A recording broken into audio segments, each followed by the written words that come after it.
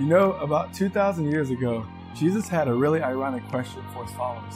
He said, "Why do you call me Lord, Lord, and don't do what I say?"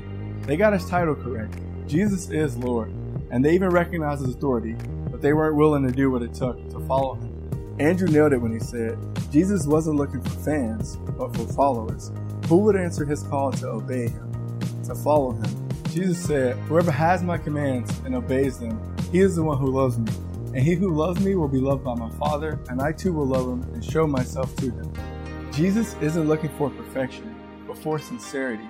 So sincerely decide in your heart to not only listen to the word and deceive yourselves, but do what it says. When it comes to following Jesus, obedience is not optional, but it's a must.